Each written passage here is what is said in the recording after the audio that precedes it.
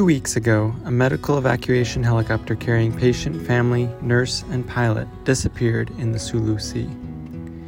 Immediate and persistent searching has thus far left more questions than answers. Pilot Daniel Louie and nurse Janelle Alder were committed to their work of bringing healing for the diseases of body, mind, and soul.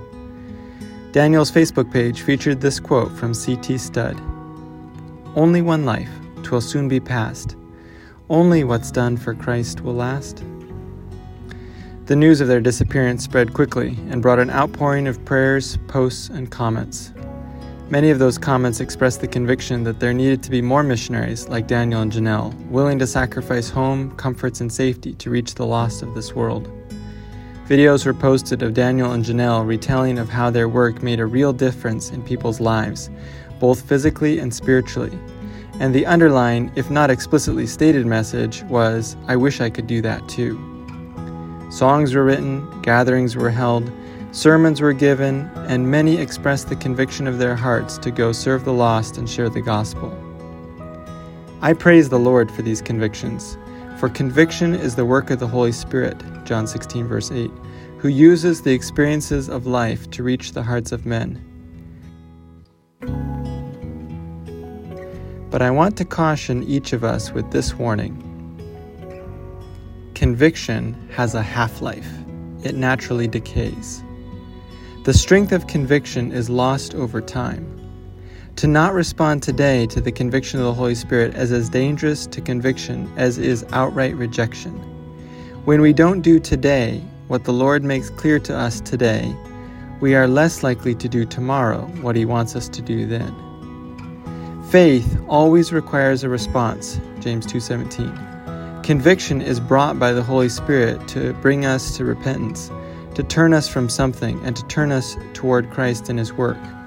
And unless genuine repentance follows conviction, the work of the Holy Spirit has been prevented. Now, preventing the work of the Holy Spirit sounds so active and antagonistic, but it doesn't need to be. Listen to this inspired counsel. By every hesitation and delay, we place ourselves where it is more and more difficult for us to accept the light of heaven, and at last it seems impossible to be impressed by admonitions and warnings.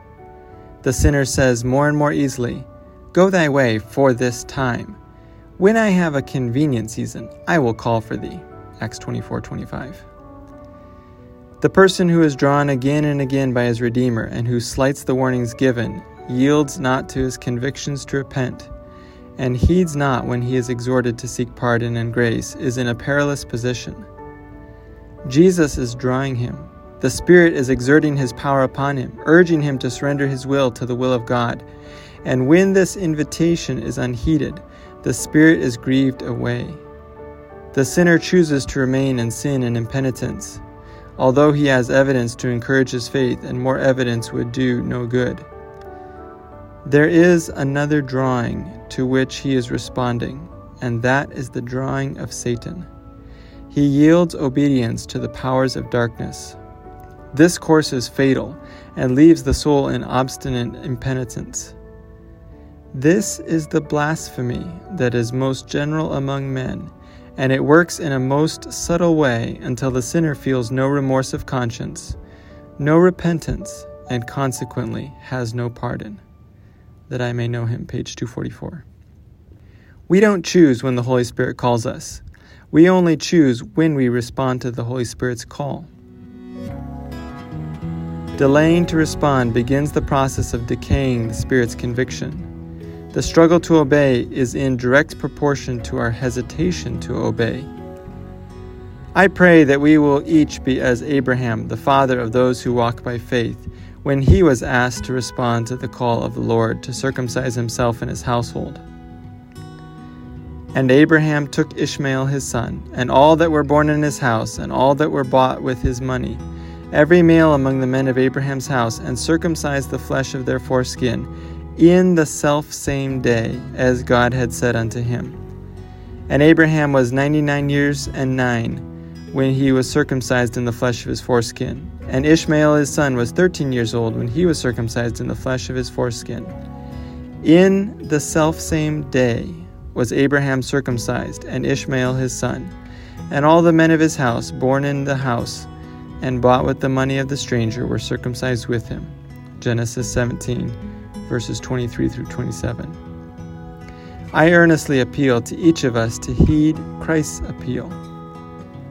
Yet a little while is the light with you. Walk while ye have the light.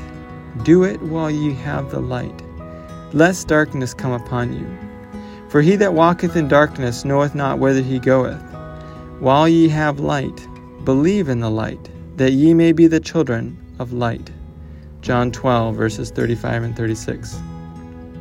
Today, walk in the light. This morning, gather up every ray of light you've been given.